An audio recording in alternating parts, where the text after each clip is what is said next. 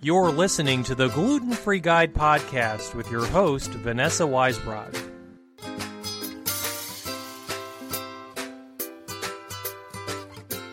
Welcome to the Gluten-Free Guide podcast. I'm Vanessa Weisbrod, coming to you from the Celiac Disease Program at Children's National Health System, and I want to start out by saying a huge thank you to all of our dedicated listeners.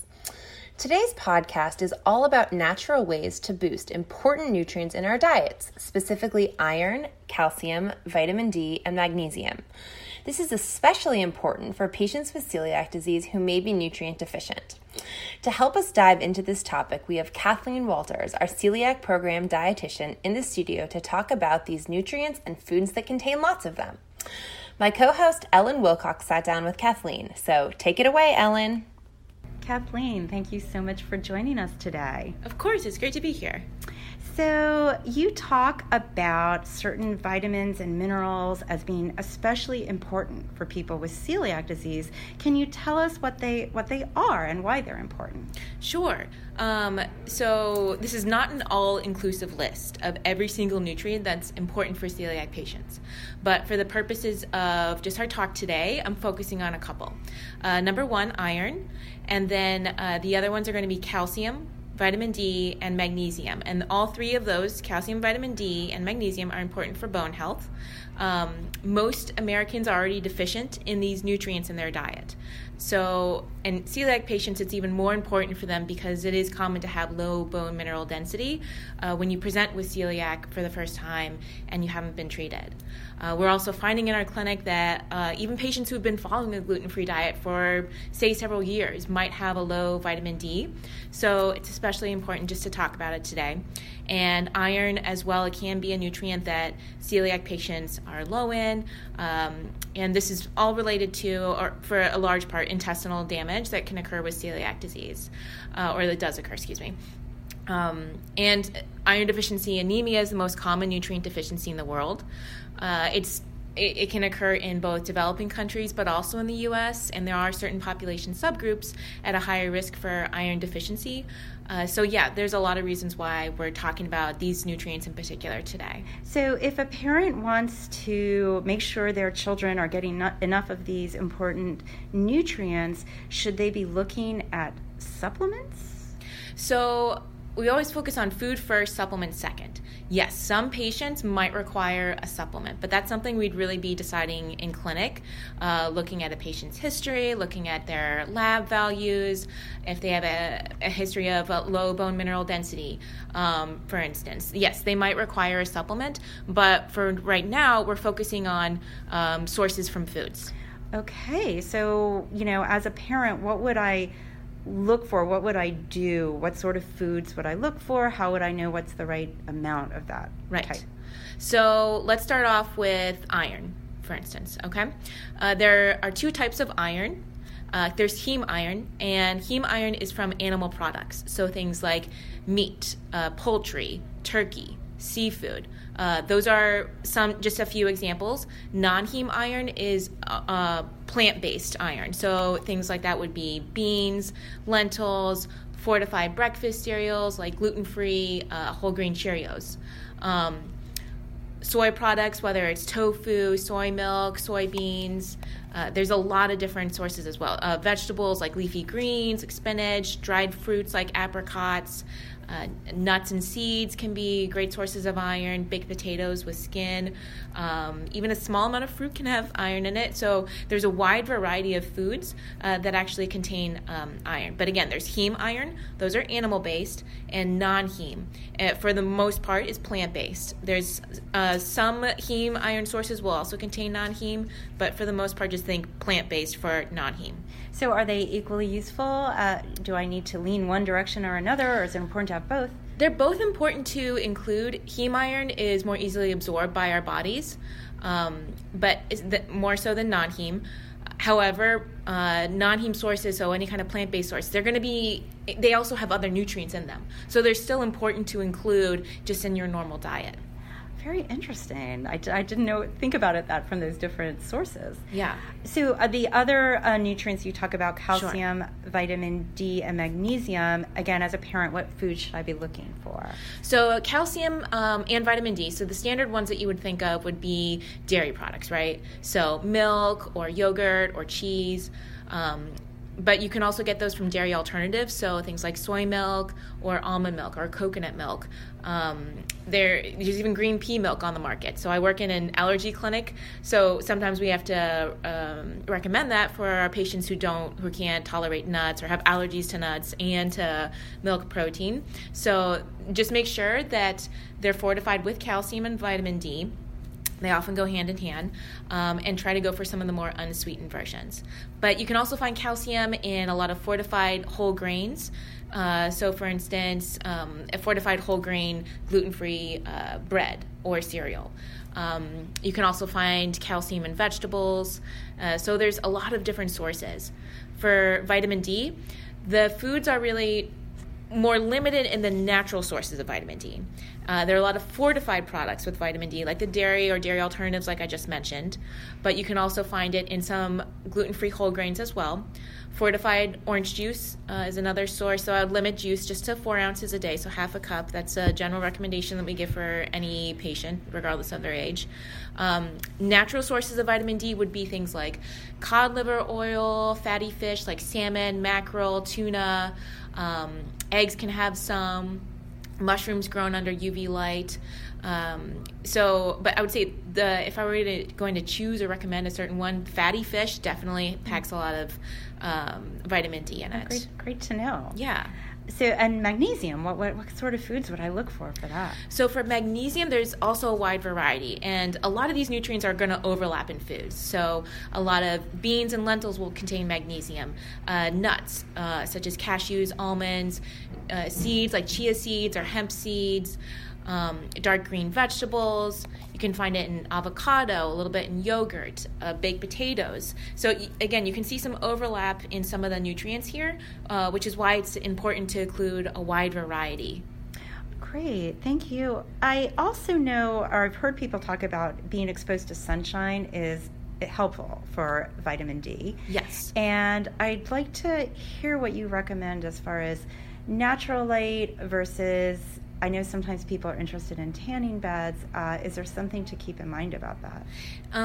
Yes, you can obtain vitamin D from sunlight, yes. There are a number of factors that affect your absorption of vitamin D, though. So a couple of things. The season. You're going to absorb more vitamin D in the summertime or the spring months maybe. Depends on where you live. The latitude of where you're at. So some places you just won't absorb vitamin D, say in the winter months. So for instance, in Boston or Chicago or New York, above the 40-degree latitude, you're not going to be absorbing vitamin D during the winter months like you would in, say, Miami, for instance, right? Other things that would affect your absorption of vitamin D would be your skin pigmentation. So if you have fairer skin, you're going to absorb it a lot easier or a lot faster than if you have a darker pigmentation. The type of clothing that you're wearing, if there's cloud coverage, if there's buildings, if there's pollution. Even sunblock, does that make a difference? difference? Sunblock can also make a difference. So there's a wide variety of factors. It's not just every person's going to be different, since there's so many different things to go into it. A general recommendation that has been suggested is 5 to 10 minutes, 2 to 3 times a week, exposing maybe your face, your hands, your arms, to get some vitamin D. But again, if this is happening during the winter time and you're above the 40-degree latitude, then it's not going to happen. So really focusing on food. Potentially a supplement might be required, but yeah, there are a lot of things that go into it. As far as the tanning beds, yes, you can get vitamin D from tanning beds. However, there's also increased risk for things like skin cancer associated with that. So that's something you'd want to discuss with your dermatologist before deciding, okay, this is the way I'm going to get vitamin D. Thank you. So should I talk to my doctor about getting my child's blood levels checked for these nutrients? Are there blood tests that can check for this? And should we get them? So with your gastroenterologist on your celiac team, they're likely going to be checking for different iron labs. It's not just one iron test, so it's a whole panel that they'll run. And vitamin D, they'll likely check for that as well. And if for calcium, it could be included in other lab work.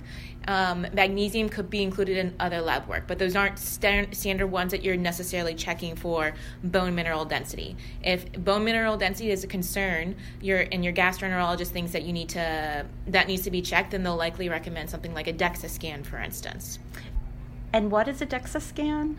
So it's just a scan that's going to look at it's a radiological test that looks at your overall bone density. Okay, thanks. Mm-hmm. Now, what should we think about fiber? How important is it? Especially important if you have celiac disease? So it's important for all human beings, regardless, right?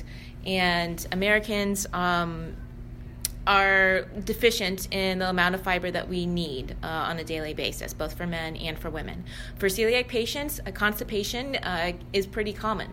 So it is really important to include a lot of natural sources of fiber in your diet. So what types of foods should I be looking for that? So natural sources of fiber would be things like fruits and vegetables and gluten-free whole grains, legumes, so beans, lentils, nuts can contain fiber. So those are some great sources that you can turn to.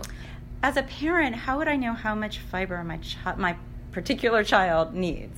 So it differs depending on your age and your sex, but a general rule of thumb, and this is from recommended by the American Academy of Pediatrics, is to take your child's age and add 5 to 10, and that'll give you a range for the amount of grams per day that they need.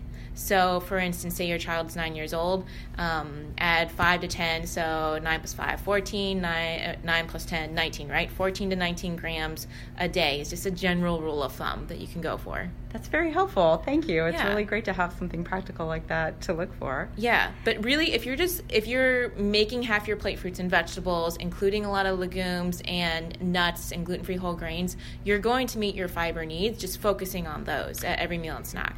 Okay, so you're talking about how much should be kind of like on a plate. Sure. So what should I be looking for just generally as I'm making up a plate for a meal for my child? Yeah.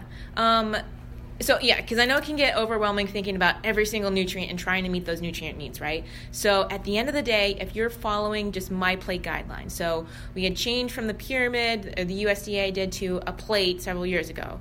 And the idea behind my plate is that half your plate should be fruits and vegetables, a quarter of the plate should be grains, or about a quarter, and ideally we want to make at least half of those grains whole. So for a celiac patient, that would be things like amaranth and millet and teff, quinoa. If you want to see an all-inclusive list, the Whole Grains Council website has a whole list of gluten-free whole grains. So that's a great resource that you can use. So that's a quarter of the plate, and then about a quarter of the plate would be a protein source, whether it's chicken or turkey or a fish. You can also put beans into that category. Beans can go into a couple of categories, but that one fits as well.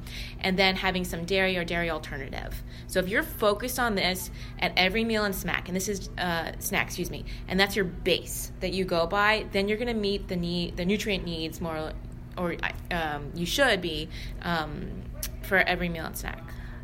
All right. So before we wrap up today, are there any last thoughts you'd like to share about natural ways for parents to help their children's health? Honestly, what I just focus on from my plate guidelines is really, again, what I would come back to, if it helps when you're going in the supermarket. You might have heard people say, well, just shop the perimeter. For a large part, yes, that's true. So focusing on those fresh fruits and vegetables. You can still do canned, you can still do frozen. Just make sure if it's canned that you're washing off the extra sodium, and if it's a fruit that you're getting it just in the natural juice of the fruit. And besides that, focusing on those gluten-free whole grains, the dairy products or dairy alternatives are on that perimeter as well, and usually the protein sources are too. So I think that's what I really want to hone down on more so than anything else. Great. Well, Kathleen, thanks for all this really great practical advice for parents of children with celiac disease. We appreciate you joining us today. Yeah, of course. Thank you so much for having me. Thank you so much, Kathleen, for joining the podcast today. I know our listeners really enjoyed all of these suggestions and will hopefully go out and make some good choices for eating nutrient-rich foods. And thank you so much to Ellen for sitting down with Kathleen for the interview. Now, before we sign off for today, I've got our grocery store tip of the week brought to you thanks to the generous support of Giant and Martin's Foods. Grocery store aisles have tons of choices when it comes to frozen fruits and vegetables, and thankfully, almost all of them are naturally gluten-free. As summer winds down, take a moment to pick out a variety of frozen fruits and leafy greens like spinach or kale and toss them into the blender with almond or coconut milk and some ice. In just minutes, you'll have a nutrient-packed smoothie to fuel your body. Well, we're all out of time for today. I hope you all enjoyed the podcast, and we'll talk to you again next time.